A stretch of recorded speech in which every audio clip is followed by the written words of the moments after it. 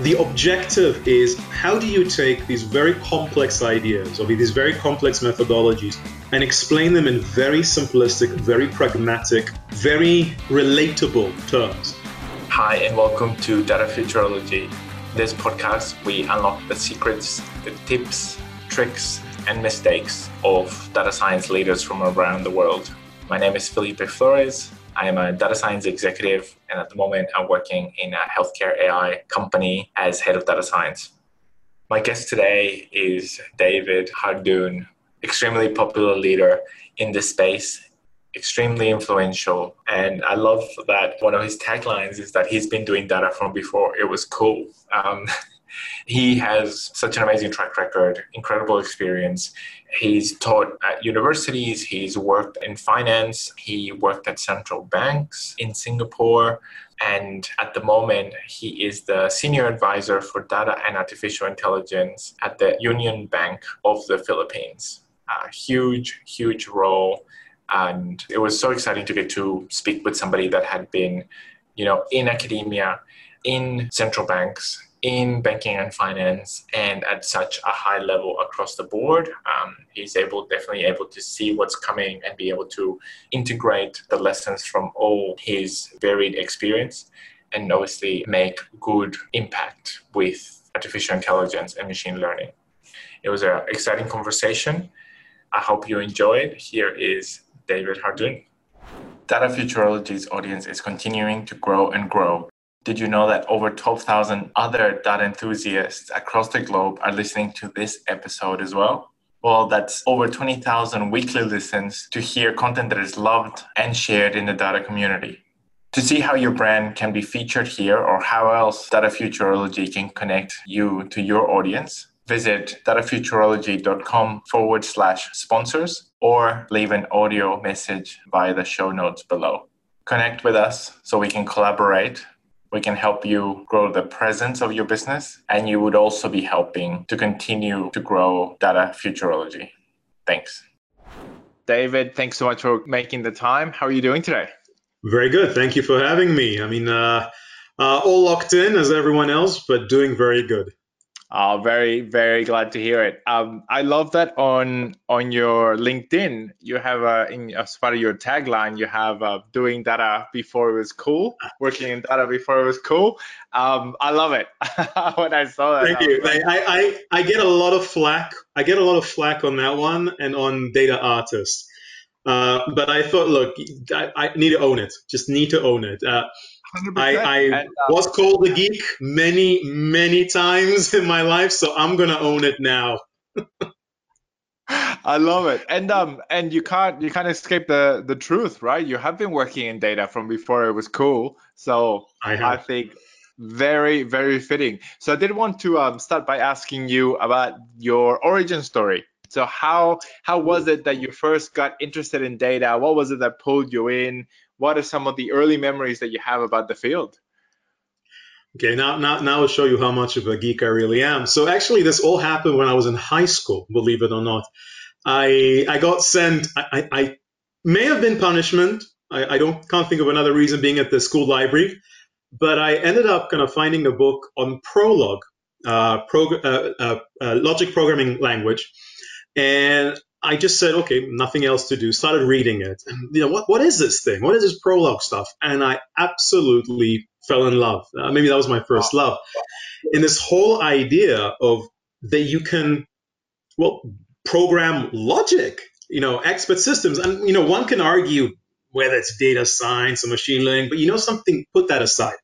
It's this whole idea about the ability of using information, using data as mechanisms to aid us on a day-to-day basis. So that's kind of when I really fell in love with it, and I decided I want to go into this. I want to do this. I want to explore what are the possibilities and how to help, basically, in the end of the day. That is awesome. And then where did that lead you in terms of studies and early career? What did that look like from after high school? So after high school, again, geek, I had two choices in my academic route. So one is artificial intelligence, However, there wasn't any degree that actually was artificial intelligence back then, and astrophysics. And my mother very nicely, I should say, said, "Son, please choose a career that will allow you to do more than in academia." Don't get me wrong, I absolutely love astrophysics, wanted to do that. So I ended up finding a place which had a combined degree of computer science and artificial intelligence. And in fact, I was the second student. This was back at Royal Holloway University of London. And again, it was an absolute joy because I kind of realized very early on in the kind of being a student that, and in fact, this is very much representative of how it is in business now. Data science, machine learning, AI, whatever you want to call it, is this hybrid of different disciplines. Yes. And I did that, ended up, was the .com, not boom, bust. Got the opportunity to continue doing a PhD. And I realized that, you were sitting next to people who one was genuinely a nuclear physicist, neurologist, linguist, and you realize that it's these different dimensions, these different problems, all looking at data effectively as a means to identify a solution effectively.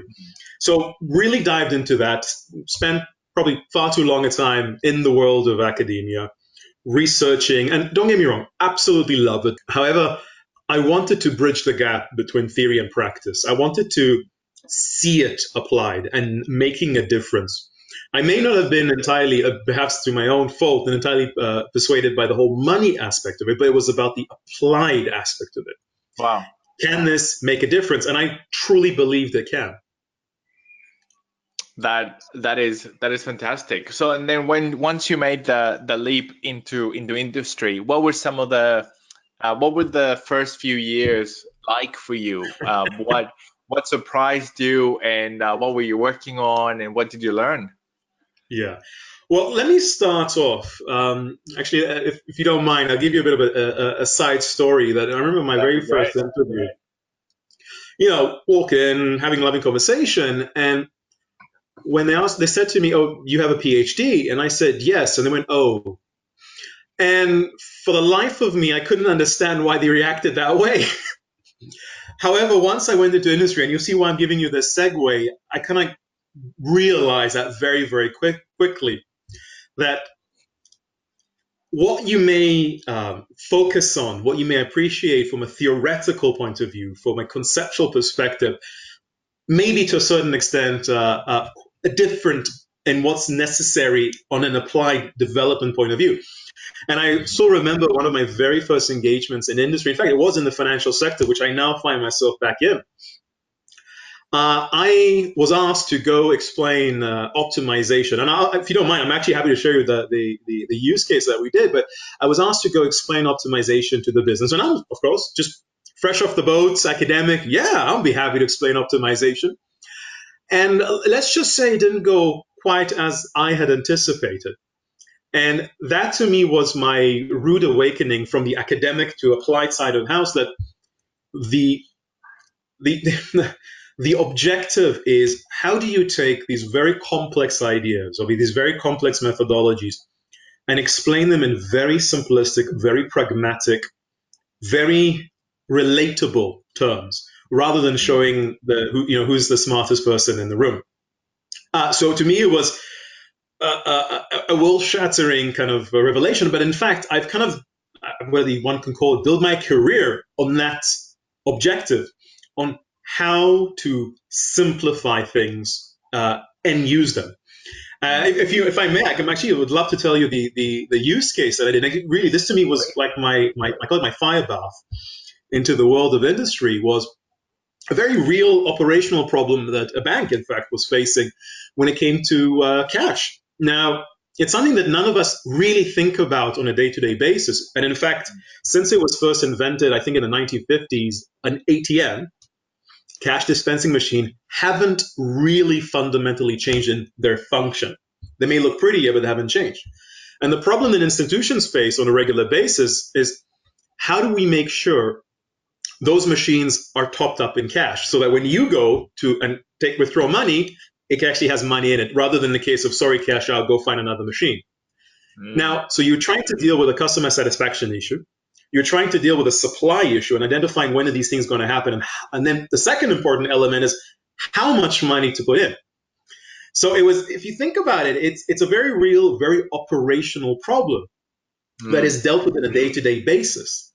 And it was a absolutely perfect case of applying the world of AI and data science, because data science and AI is all about identifying patterns, foretelling certain outcomes.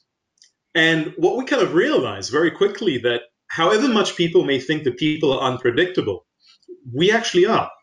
And it was possible to create these forecasting models to identify exactly how much money in the future is going to be depleted from the machine, which then allowed to build these very, well, I won't say sophisticated, but robust optimization routines that were able to tell the bank in advance where to replenish and how much to replenish, and even to a certain degree say when are the machines likely to cash out, to break down as well as cash out.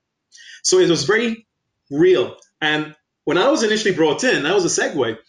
The way it was explained to the bank, the way it was explained to the end users was a very technical jargon. Oh, let me talk to you about these ARIMA and forecasting methodologies and how we backpropagate them and how we test them. And the guys in the business was like, huh? Yeah, what? I don't care about that. I don't care. Tell me about how is this going to make a difference? So that was, to me, that awakening of like, oh, actually, you don't care about the math. But I find it fascinating that from that, I find it fascinating, and I love the fact that from there you chose simplicity and applications as kind of like important steps to continue through with throughout your career. And I'm sure that these two have been reinforced over time to continue to simplify, continue to seek application. Can I just want to jump in and maybe, because I know we're going progressively in the timelines, but I want to jump actually to now, and then we can maybe go backwards to further emphasize that important. Because don't get me wrong, we have many smart people out there with extremely innovative solutions. But it is that simplicity that matters. And I'll give you an example of right now. So Union Bank of the Philippines, where I am, we're using data, digitalizing, really kind of crossing boundaries. But at the same time, you have a concept which is bank on wheels. So you are digitalizing, you are making sure that you have all of these online capacities, leverage that, but at the same time, you're taking the simplistic concept of putting a bank on wheels and bring it to people who need it, because it's that realization of, well, they need to have the access to the bank. They need to have an access to those services. So it's keeping solutions pragmatic, catering to the needs, at the same time driving for that innovation and digitalization. So I just want to give you an example from how it started and an example of it is now.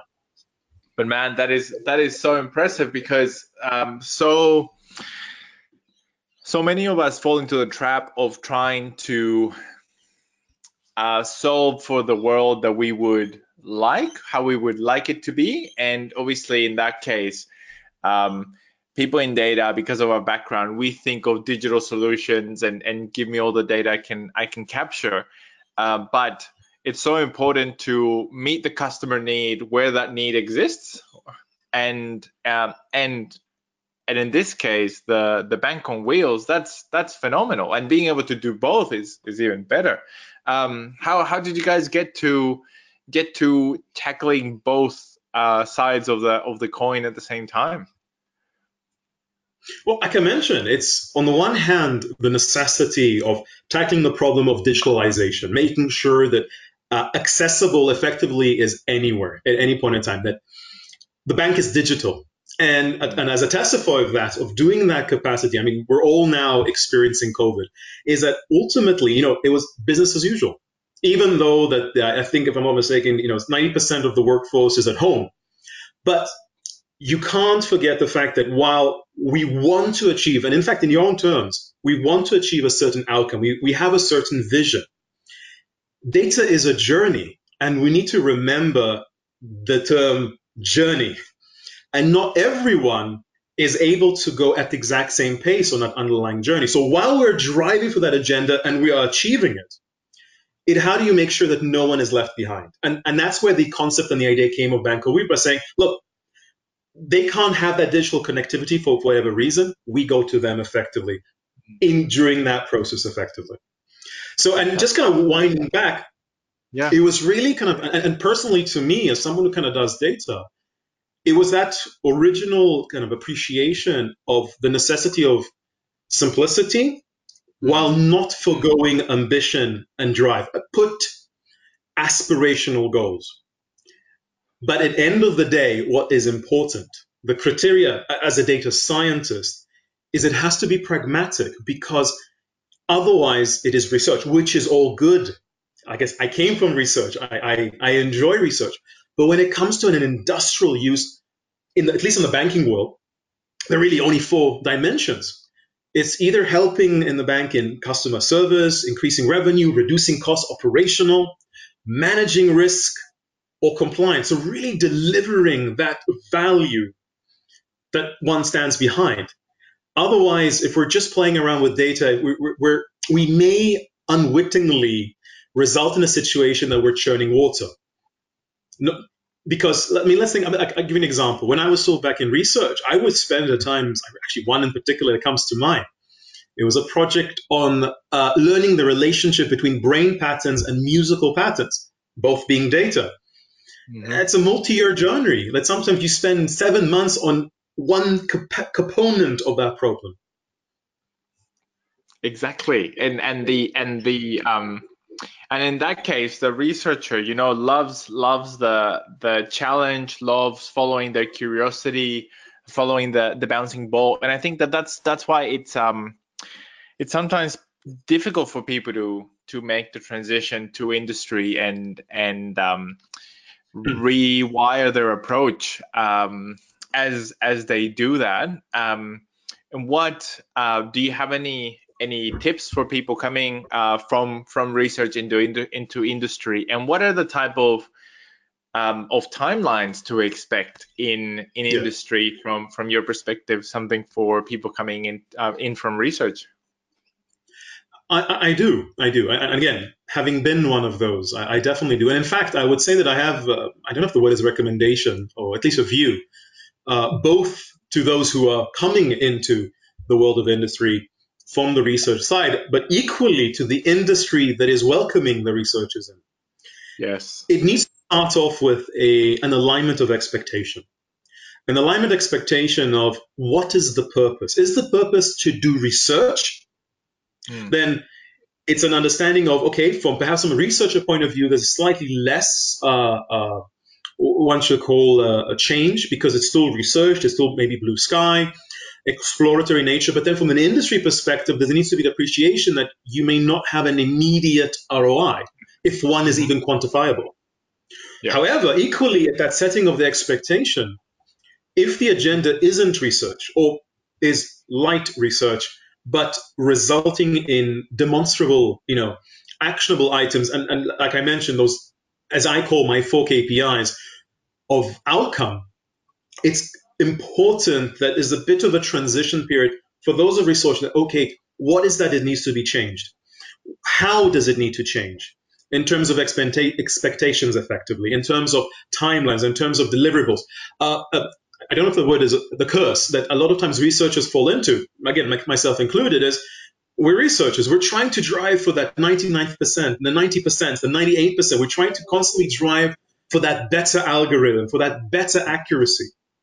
However, if I flip it around and I come to you and I'm saying, I'm getting 60% accuracy or 62% accuracy over the 58 that you currently have as a baseline. From a researcher mindset, you're like, well, 62, that's horrendous. We must do better than that. But maybe that 62, that 4-point delta is equivalent to $500,000, $5 million, $10 million in terms of impact to the business. So if when you translate it to dollars and cents, well, quite frankly, do we care that it's 62? So what does that 62 mean? So that is the connectivity back that researchers at times have to change is how do we bring it back to the practicalities of what is it trying to do? Secondly, Exactly. is being a bit of like, I always forget what they're called, what horses have, what the visors on the side. Whereas in research, you're encouraged to have this very, very broad perspective and to kind of bounce around. At times when Yes. you have to deliberately require the necessity of like, okay, I see that to be very interesting, but no, let me get this done. Let me focus on this. I will get back to that later on. Be very focused. Yes, that's such an interesting point. And how do you think we're managing? How do you think that as an industry, how are we managing the different requirements for the different roles? So Mm. I've seen that in some places there are new titles appearing that shows a more specialized approaches to the responsibilities of each data scientist or person in the team. How do you see that evolution? Do you think that we're giving people in our teams and our industry enough clarity around the expectations of their roles? I'm actually I'm welcoming of this well, step in evolution to a certain degree on the definitions because prior to that, everyone and anyone were called data scientists. And I personally had a bit of an aversion to the term for two reasons. One kind of half joking, because every scientist uses data, even philosophers. Yeah. And the second one, aversion, is it's just too generic. Hmm. Um, and what is a data science? And in fact, when you dive into the role of a data scientist, you in fact actually it's a multitude of personalities. It's a multitude of individuals. The person who's more of the business orient, who understands enough of the science, but is aligned to the business and can translate it to the engineers, maybe use that term, as well as communicate the outcomes back to the business. You have another one who's the visualizer, who does the data storytelling. Then you have, as I mentioned earlier, the bona fide scientists who are really thinking about the methodologies, the algorithms, the approach. And then you have the data science engineers who need to Hmm. build it in a robust fashion that can be deployed in a business in the end of the day. So you see, there's many, many, many different dimensions to it. And I believe that now this teasing out also helps in individual growth. What are the more specific skill sets that I need to be successful? And also back to our earlier point that we were discussing, helps in clarity. So for example, if I take now, again, not that I'm saying that they can't, but just as an oversimplistic example, if I take a data science engineer who has the capacity from a data centric point of view, from a extract, transform, load, all the good technical stuff, and you're expecting them to do the more research element. Don't get me wrong, they may excel, but it's a different perspective, and vice versa. I mean, that was one of the biggest challenges. If you look at the attrition rate of data scientists, we got a whole bunch of researchers. However, what we truly expected from them was to be engineers. And data scientists, those researcher data scientists, no, I'm not here to build you an ETL code or to build you a data warehouse. Give me data, I explore, see feasibility, and then you go and implement it. So there's a lot of disconnect to a certain degree. There is, and definitely, and I think that um, the fact that the industry is maturing, going from from the big hype that we saw, and now getting a better understanding, and that there is um, kind of like more specialized roles being available. I think it's a positive step for the industry overall.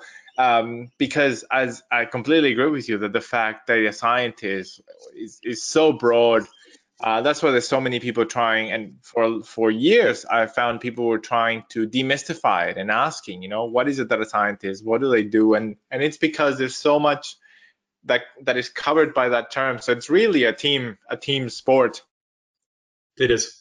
It's a team sport, not an individual effort. and so sorry. It's a team sport, and it's also how should I say? It's a team sport internally, and it's a team Mm. sport externally. And Hmm. it is just like a business, you need to be attuned to your customers' need and what is it that they're trying to achieve.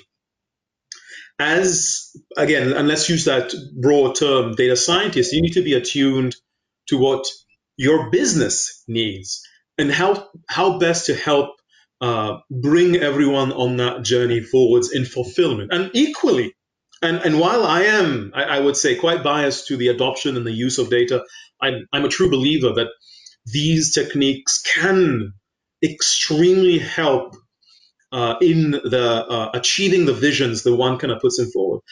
We need to also equally realize where data isn't relevant. I mean, we have many cases whereby good old judgment is perfectly well, decision rules, a process is what's required.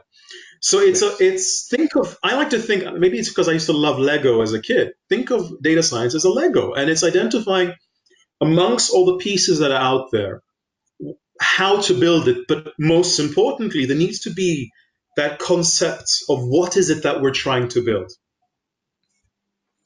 And having that the clarity of the outcome that is being pursued and how the outputs are going to be used is so important because it just drives all of the work. And I definitely see that that's one of your focuses. um, so I wanted to ask you as well, how in your approach, actually, before we go into the simplicity, I wanted to finish your story, your journey. Sure, So I sure. like the fact that you're going full circle from finance to back to finance. But what tell us a little bit about what happened in between. Sure. Okay. So I was kind of, I don't know if I mentioned this, but I kind of did a round tour. So I touched the world of data through software, through consultancy, through services, through being in house. And it's kind of interesting. I mean, on one hand, people say, "Oh, David, you can't make up your mind what you want to do." But in fact, to me, it was the exact contrary. It Okay. was I want to have the understanding and appreciation of those different dimensions, such that at the very least, it's easier. I don't know if that's the right word. Easier to help bring them together, because a lot of times, what you find uh, prevents the true fulfillment or the true adoption of data is that as simple as loss in communication, different dimensions of those different aspects. The even because consultancy just doesn't necessarily have to be external; it could be internal as well. Software development, business. We may be all speaking the same language, but sorry, we may be all speaking about the same thing, but we're using different terms and different languages. So it's by having that kind of roundabout to a certain extent, the 360 view of data that has Yeah. personally helped me in my journey have that kind of view and appreciation effectively. So it's literally that. And the example of finance was happened to be when I was actually still in the software world, but kind of providing solutions to a financial institution back then. And this was quite a while ago. But kind of move from there to more services, move from there towards, as I mentioned, consultancy, moved in house, and now very much being within a financial institution, Union Bank, in kind of bringing it together and supporting the agenda of Mm. well making banking accessible. I think that's in the end of the day, and to me it's. I mean, nowadays we have a bit of a finesse of sticking the word AI on anything. To me, it's actually more Yes. something. Keep it in the engine, keep it underneath the hood. Because if, for example, you're able to provide accessibility to withdrawal of cash, so we're just talking about ATMs. So if you're able to provide accessibility to the people who need it, but rather than physically having to go to a machine through a mobile app, which, by the way, is exactly what we're doing, there may be sophisticated machine learning algorithms within it, Mm. but it is the application that's important. It is how it's surfaced in fulfilling that need effectively. Now, don't get me wrong, this is where things become more exciting and allows for opening that door of seeing what would be that next service, what would be that next possibility. And that's where data plays a very important role because ultimately data tells us about behavior and it tells us some of those Hmm. wants when people don't come and explicitly say, I want that. Exactly. It's instead of what people say, it's exposing what they actually do, and as you said, like what they want. Um, key point there. And I love the fact that you were choosing to explore multiple areas uh, in the vast data world and obviously growing world, that you chose to look at different areas to get all those different perspectives. Um, at what point was that? Um, at what point did that become a deliberate choice in how you were choosing and designing your journey? Did it start deliberate? Did it become deliberate at one point? Was there a moment that you realized that the benefits of what you were doing, or did you choose it ahead of time? Oh, a very existential question. I would love to say that this was all design and all strategized and all planned. However, I need to be honest, and it was a combination of coincidence, luck, fortune. But what I believe, and actually, again, I'm, I'm a data guy. Let me be geeky about data, is about identifying patterns. Yeah. And that's what I did to myself. I identified patterns. I identified the trajectory in which I ended up. I realized the merit within it. And I said, this is actually what I want. Because one of the biggest questions that a lot of data scientist people get, I get it many times, is, David, what do you want to do? What do you want to focus on? What is the area that you want to do? And I personally find that an exceptionally difficult question to answer Yeah. because the industry is almost a by the way. The application is almost by the way. Don't get me wrong, it is extremely important, but it's almost by the way because the virtue of data is that it can be applicable and it can transcend any single industry. It can transcend any specific application if you're focusing on identifying patterns, identifying possibilities. Mm. So by taking that kind of capitalizing on that, very quickly realizes that I wanted to have these different dimensions. I wanted to learn as much as possible. But of course, you have to be, again, pragmatic at some point and decided to delve in and to the welcoming arms of Union Bank to apply it and really be part of that journey. Because again, and I don't speak with any ill, is there's a lot of hype around data. There's a lot of hype around AI. Mm. And it is important. And okay, let me first start by saying nothing wrong with having a bit of hype. I mean, we all like to get excited. But it is important to be able to be in a position, or at the very least, have an attempt to explore it and say, look, these are genuine opportunities.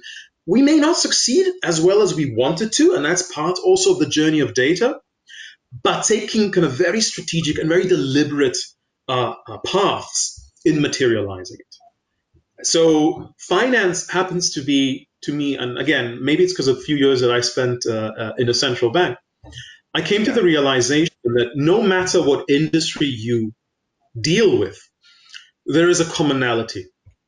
Finance.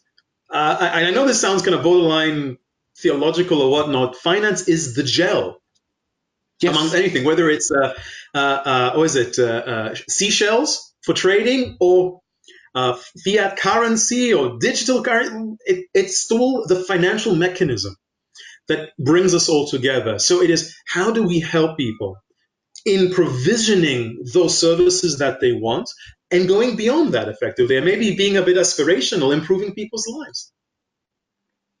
I could not agree more.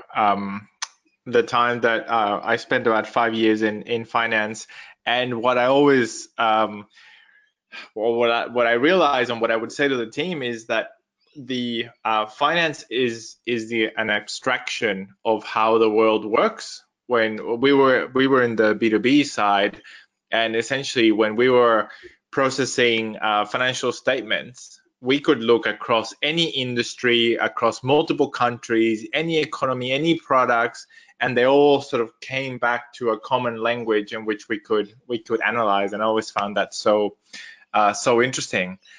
And I wanted to ask you, with your work at the bank, what type Hmm. of things are you currently excited about, or have been working on, things that you can share? Sure. So one of the things that are definitely exciting me, and I think exciting many of us, is the whole aspect of digital banking, which Union Bank has been actually, in fact, one of the force driving in that. And a certain extent, and a bit of an irony, but the recent events with COVID that's kind of forced us all at home had, on the one hand, evidenced that necessity of provisioning the whole digital banking. And just to share, there's been a tenfold increase in digital banking customers since the Union Bank online offering has actually put in place, and since Philippines put in place what is called ECQ, enhanced container quarantine. I can't remember the exact terms. So since that has been put in place, equivalent to what Australia has done, there's been a 400% increase on those digital customers. Wow. So what really excites me is not only the fact that Wow. this journey had started before there was a pressing need for it. And I think that is a very important point, that we want to be able to put these foundational capabilities before there's a dire necessity for it. We want to identify these trends. We want to drive these values, these services, as early as possible and creating them. And this only proves that approach. So that's one. And then, of course, that creates the opportunities of how do we make sure we engage with our consumers, both online as well as offline. Mm. And it's understanding people, because the goal is providing service. It is being able to make the whole process of financial services banking a pleasant and enjoyable experience. And it is, and it can be. So this is definitely something that is, wonderfully exciting me. Beyond that, and that's part of the journey, is how do we bring the vast majority of those who are outside the banking system to the financial and banking system? How do we make sure that we are able to cater them and provide them that safety and assurity that ultimately the financial system and banking provides? I really like the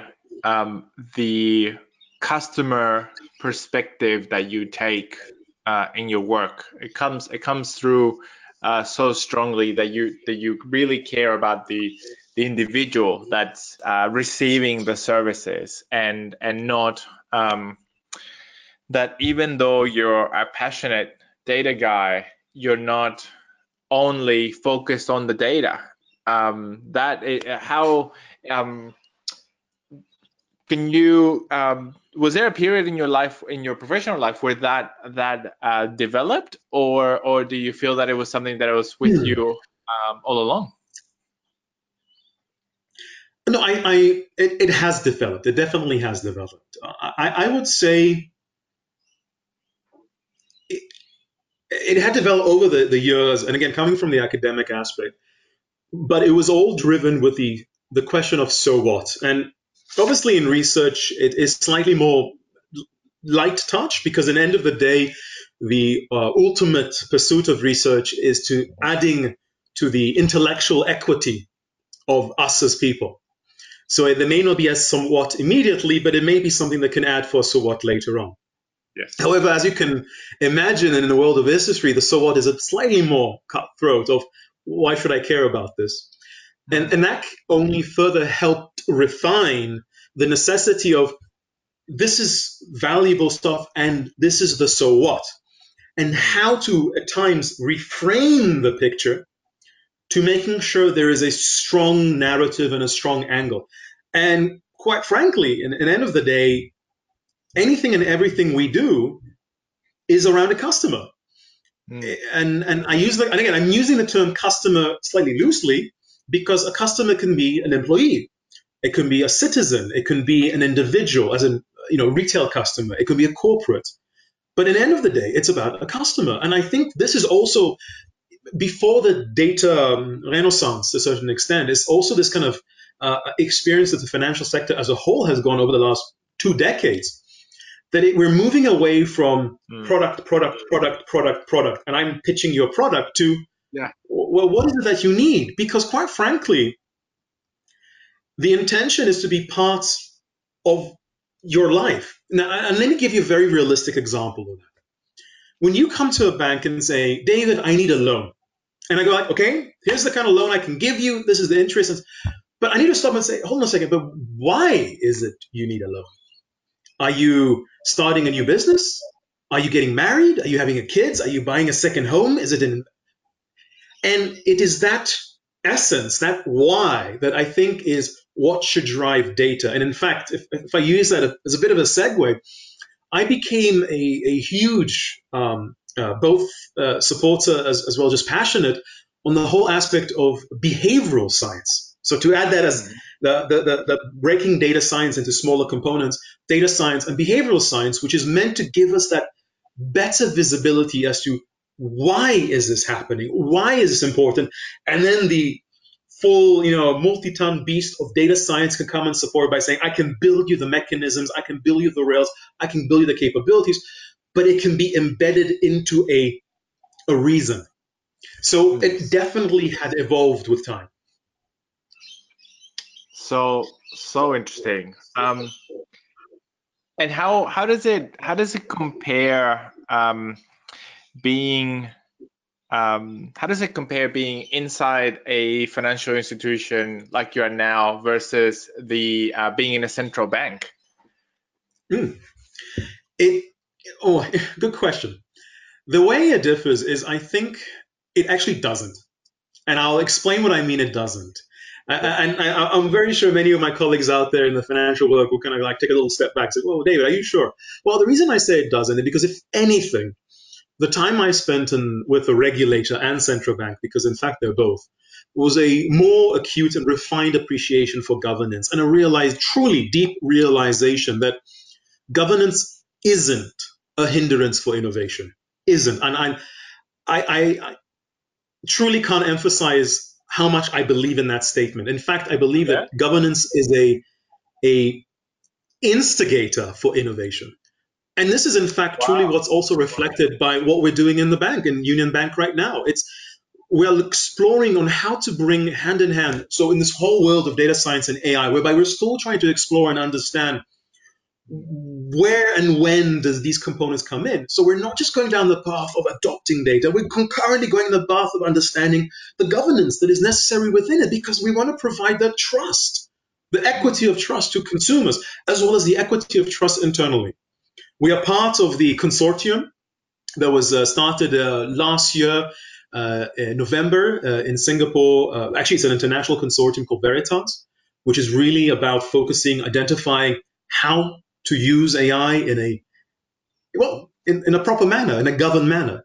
And equally, we have internal initiatives to do exactly that. So that's why I said, actually, there isn't much difference. The only perhaps additional difference is obviously I'm slightly closer to the end consumers, the retailers, the corporates that we provide service to, and we want to make sure attaining the value of the digitalization journey that we're taking, because we're not just taking it alone, we're taking it with them. That's right. So interesting. And so do you see that do you see governance as maybe as constraints that can fuel innovation, or yeah, how do you see the governance side being able to help innovation more and help create it? Yeah, what's your perspective there? Sorry. Governance, in my view, in my personal view, is a mechanism to allow us to identify what we should and shouldn't do. Some of that comes from obviously central banks and regulators, which are stipulated, having a larger economy, both from a systemic point of view in mind. Some of it is driven internally, a charter that one subscribes to. But at the end of the day, it is that. I mean, there are many, many things that we can do. At times, we need to challenge ourselves in the question of should we be doing it. So ultimately, that is the purpose of governance. Governance is there to ask us that question. And that is exactly why I said that to me, governance doesn't inhibit innovation, it drives it. Because ultimately, by having that framework, that approach, the embedding of governance, what it means is that we're innovating as much as possible. However, we are innovating safely, such that we know what will happen. And perhaps it's as simple as we're not quite ready for this yet. We need a bit more time. To we see it, we value it. No, we don't believe in it. We just don't stand behind this. That definitely adds a level of security that is very necessary in order to create the types of innovations that are required and that are needed in the world. I really like that perspective. Actually, that's really nice. And when it comes, so what are your views on AI, governing AI, and are there any initiatives that you are looking at or a part of or anything like that? And what is your perspective in general about? Obviously, there's been a lot of talk on governing AI. Oh, absolutely. Well, at the risk of going into that depth of the AI governance debate. Oh, is it still recording? Yes. Philippe, can you hear me? Okay, my screen has frozen. Okay, as I was saying, at the risk of and deliberately avoiding that absolute depth, because obviously the whole topic of AI governance is an immense one. My view towards AI governance is, again, we need to align it to how and where it is being used. And what I mean is, because at the end of the day, AI is a tool, it's an engine. It isn't a construct on its own right. So, for example, AI is an engine within a loans facility. So therefore, the governance isn't per se on the AI. The governance is with respect to how we distribute loans, which we have already governance with respect to that. However, nonetheless, it is absolutely important that from a governance point of view, the way we build the models, the way we validate them, those things are in place, and those things are absolutely already in place. Together with that, I was mentioning, we are, as part of the membership of a consortium, we are in continuous debates, discussions, with the research community, with other counterparts, in making sure that we're constantly at the absolute tip of the spear in terms of taking those considerations of the potential implications of AI.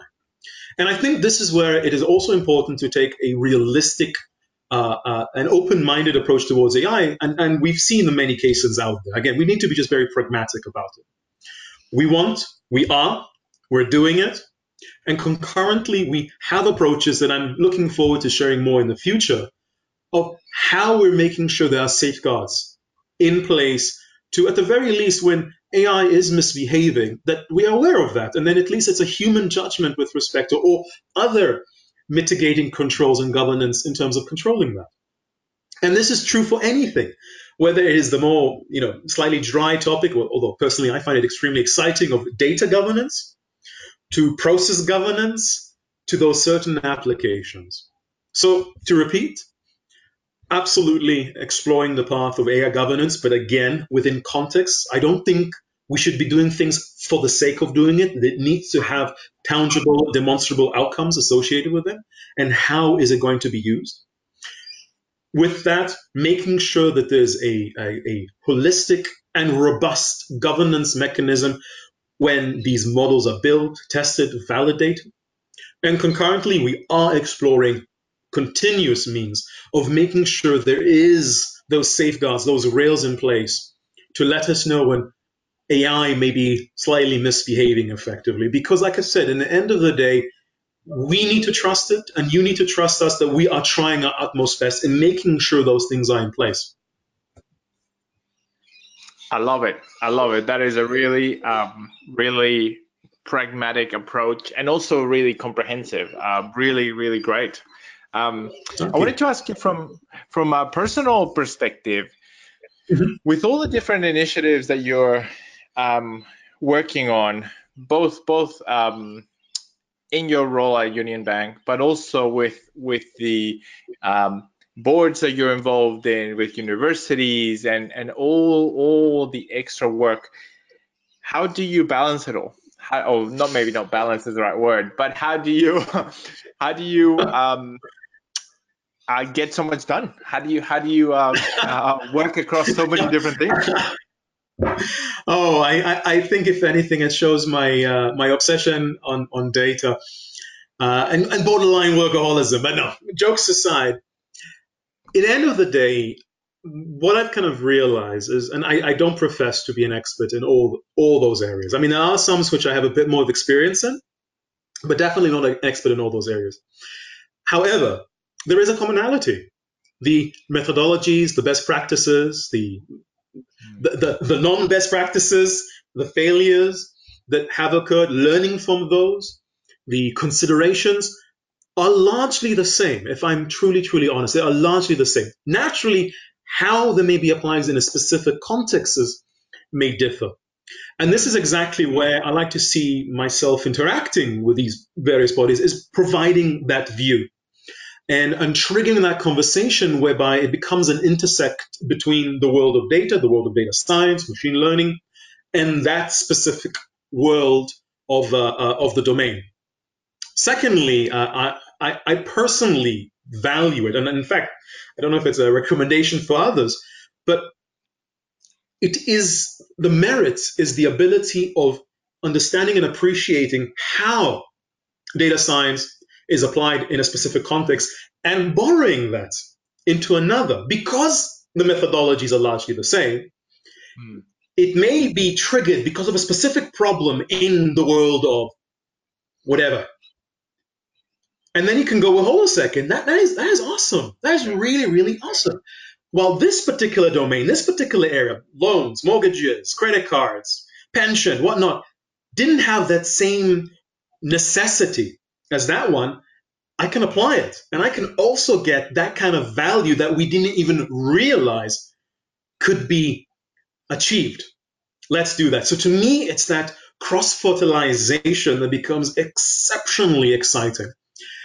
Data science, if there is the biggest shift between the traditional world of data and the new world of data science, is that mantra of moving away from silos to enterprise. And I'm sure you've heard this many times in many cases. In fact, this is usually the main concern that technologists, data science, even business people will kind of bring up and say, oh, we're stuck with silos. But that's exactly why we need to shift away from it, because it is that virtue of transcending areas, transcending domains, combining the data from different aspects to get a more comprehensive view are exciting. Nonetheless, I want to just emphasize this, because at times when I get extremely excited about data, people, and I was kind of half expecting you to throw it in as well. But what about privacy? Absolutely. Privacy is a hygiene. And I want to make it clear that it is absolutely possible to achieve these possibilities while attaining privacy. You do not need to sacrifice it to be able to understand, identify patterns, predict, or analyze them. That is phenomenal. David, that is a fantastic note to end on. I want to really thank you so much for your time. You are you're such an accomplished leader, and you're also so humble and so willing to share how you approach the world. It's really been an absolute blast to get to have a conversation. Thank you for giving me an outlet, for sharing my little joy of data. That brings this episode to conclusion. Thank you so much for listening. Please find us on datafuturology.com or on Facebook, Twitter, LinkedIn, or Instagram as Data Futurology. Also go to datafuturology.com/podcast to find the show notes for this and any other episodes. If you like this episode, it would mean a lot to us if you could leave us a review wherever you listen to our podcast. I hope you enjoyed this episode and that it was helpful and valuable for you. Thanks again, and see you next time.